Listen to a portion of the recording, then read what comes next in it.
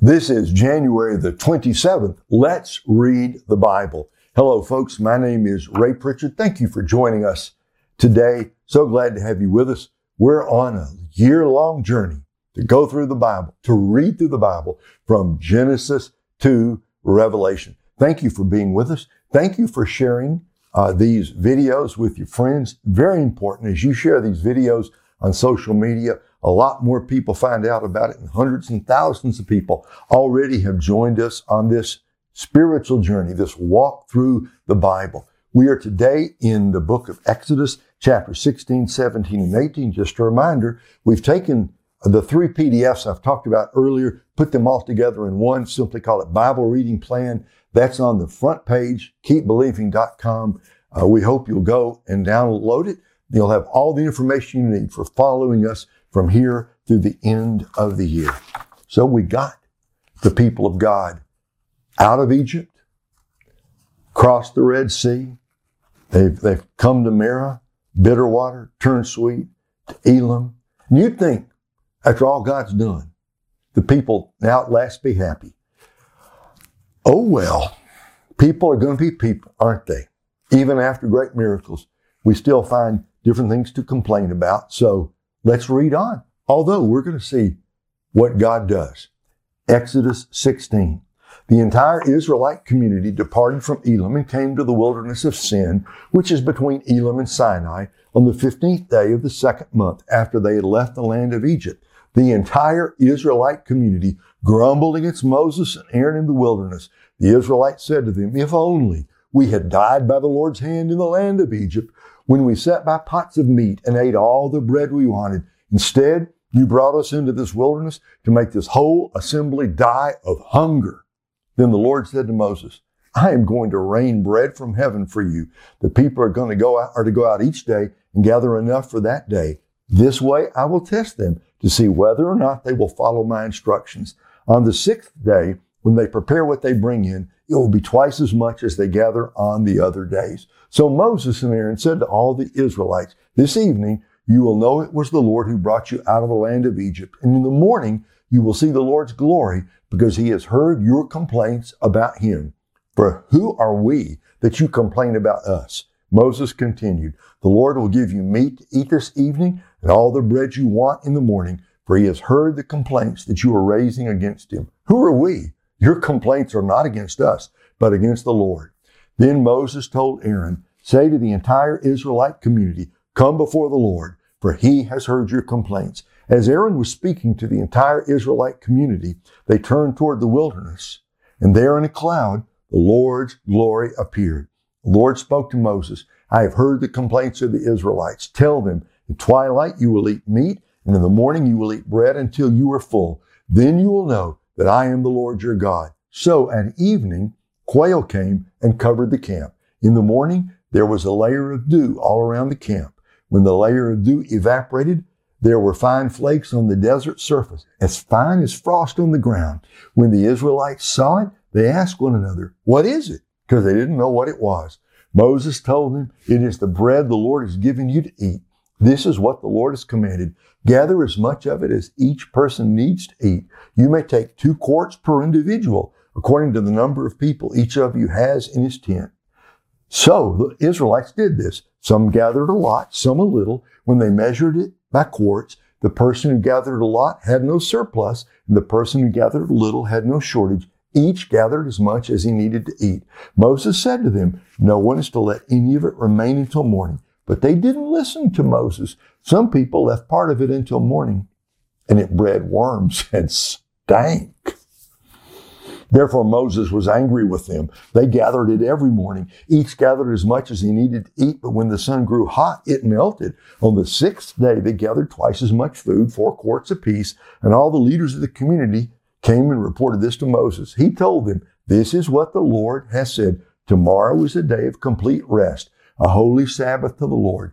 Bake what you want to bake and boil what you want to boil, and set aside everything left over to be kept until morning." So they set it aside until morning as Moses commanded, and it didn't stink or have maggots in it. "Eat it today," Moses said, "because today is a Sabbath to the Lord. Today you won't find any in the field. For 6 days you will gather it, But on the seventh day, the Sabbath, there will be none. Yet on the seventh day, some of the people went out together, but they did not find any. Then the Lord said to Moses, how long will you refuse to keep my commands and instructions? Understand that the Lord has given you the Sabbath. Therefore, on the sixth day, he will give you 2 days' worth of bread. Each of you stay where you are. No one is to leave his place on the seventh day. So the people rested on the seventh day. The house of Israel named the substance manna. It resembled coriander seed, was white, and tasted like wafers made with honey. Moses said, this is what the Lord has commanded. 2 quarts of it are to be preserved throughout your generations, so that they may see the bread I fed you in the wilderness when I brought you out of the land of Egypt. Moses told Aaron, take a container and put 2 quarts of manna in it. Then place it before the Lord to be preserved throughout your generations. As the Lord commanded Moses, Aaron placed it before the testimony to be preserved. The Israelites ate manna for 40 years until they came to an inhabited land. They ate manna until they reached the border of the land of Canaan. They used a measure called an omer, which held 2 quarts. Chapter 17.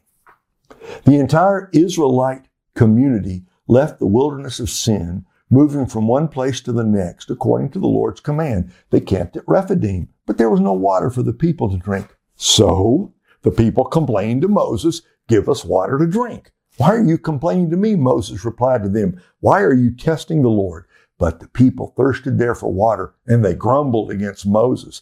They said, why did you ever bring us out from Egypt to kill us and our children and our livestock with thirst? Then Moses cried out to the Lord, what should I do with these people? In a little while they will stone me. The Lord answered Moses, go on ahead of these people and take some of the elders with you. Take the staff you struck the Nile with in your hand and go. I'm going to stand there in front of you on the rock at Horeb. When you hit the rock, water will come out of it and the people will drink. Moses did this in the sight of the elders of Israel. He named the place Massah and Meribah, because the Israelites complained and because they tested the Lord, saying, is the Lord among us or not?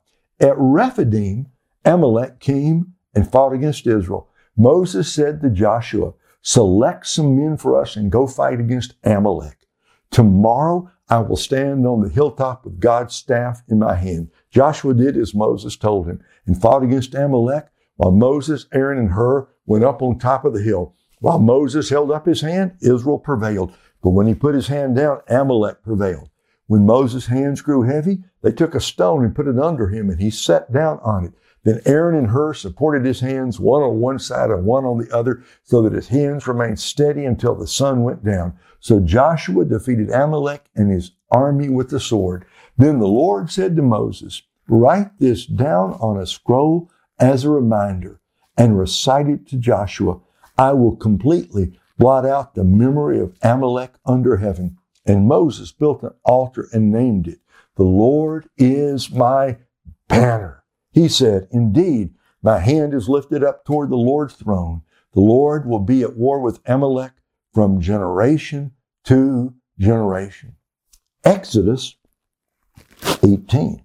Moses' father-in-law, Jethro, the priest of Midian, heard about everything God had done for Moses and for God's people Israel when the Lord brought Israel out of Egypt. Now, Jethro, Moses' father-in-law, had taken Zipporah, Moses' wife, after he'd sent her back along with her 2 sons, one of whom was named Gershom, because Moses had said, I have been a resident alien in a foreign land, and the other, Eliezer, because he had said, the God of my father was my helper and rescued me from Pharaoh's sword.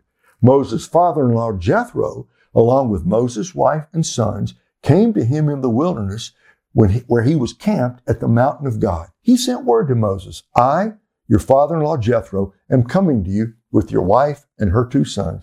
So Moses went out to meet his father-in-law, bowed down, and then kissed him. They asked each other how they had been and went into the tent.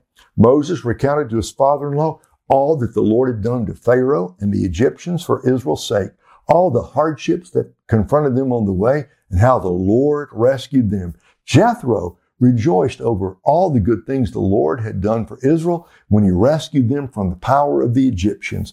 Blessed be the Lord, Jethro exclaimed, who rescued you from the power of Egypt and from the power of Pharaoh. He has rescued the people from under the power of Egypt. Now I know the Lord is greater than all gods, because he did wonders when the Egyptians acted arrogantly against Israel. Then Jethro, Moses' father-in-law, brought a burnt offering and sacrifices to God, and Aaron came with all the elders of Israel to eat a meal with Moses' father-in-law in God's presence. The next day, Moses sat down to judge the people, and they stood around Moses from morning until evening. When Moses' father-in-law saw everything he was doing for them, he asked, "What is this you're doing for the people? Why are you alone sitting as judge, while all the people stand around you from morning until evening?" Moses replied to his father-in-law, "Because the people come to me to inquire of God. Whenever they have a dispute, it comes to me, and I make a decision between one man and another. I teach them God's statutes and laws." "What you're doing is not good."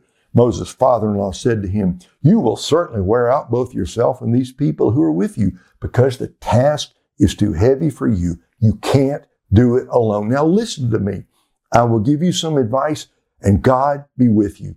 You be the one to represent the people before God and bring their cases to him. Instruct them about the statutes and laws and teach them the way to live and what they must do. But you should select from all the people able men, God-fearing, trustworthy, and hating dishonest profit. Place them over the people as commanders of thousands, hundreds, fifties, and tens. They should judge the people at all times. Then they can bring you every major case, but judge every minor case themselves. In this way, you will lighten your load, and they will bear it with you. If you do this, and God so directs you, you will be able to endure, and all these people will be able to go home satisfied. Moses listened to his father-in-law and did everything he said.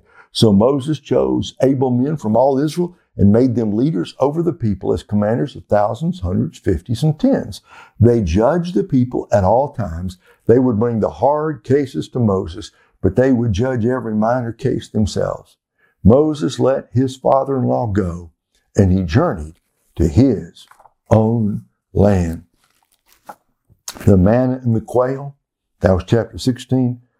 The battle with Amalek and hands up and hands down, that's chapter 17. And then some really good leadership advice from a concerned father-in-law, from Jethro to Moses about delegation. Very good. One thing from chapter 16, just something to think about. Manna and quail. And it says at the end of chapter 16, you're going to have it as long as you're in the wilderness. It's going to be 40 years. You're going to have the bread in the morning. You're going to have the quail in the evening. It's going to be good tasting, going to be supplied by God. But did you catch that? Until you come to an inhabited land, go all the way through Exodus, all the way through Leviticus, all the way through Numbers, all the way through Deuteronomy, come to Joshua.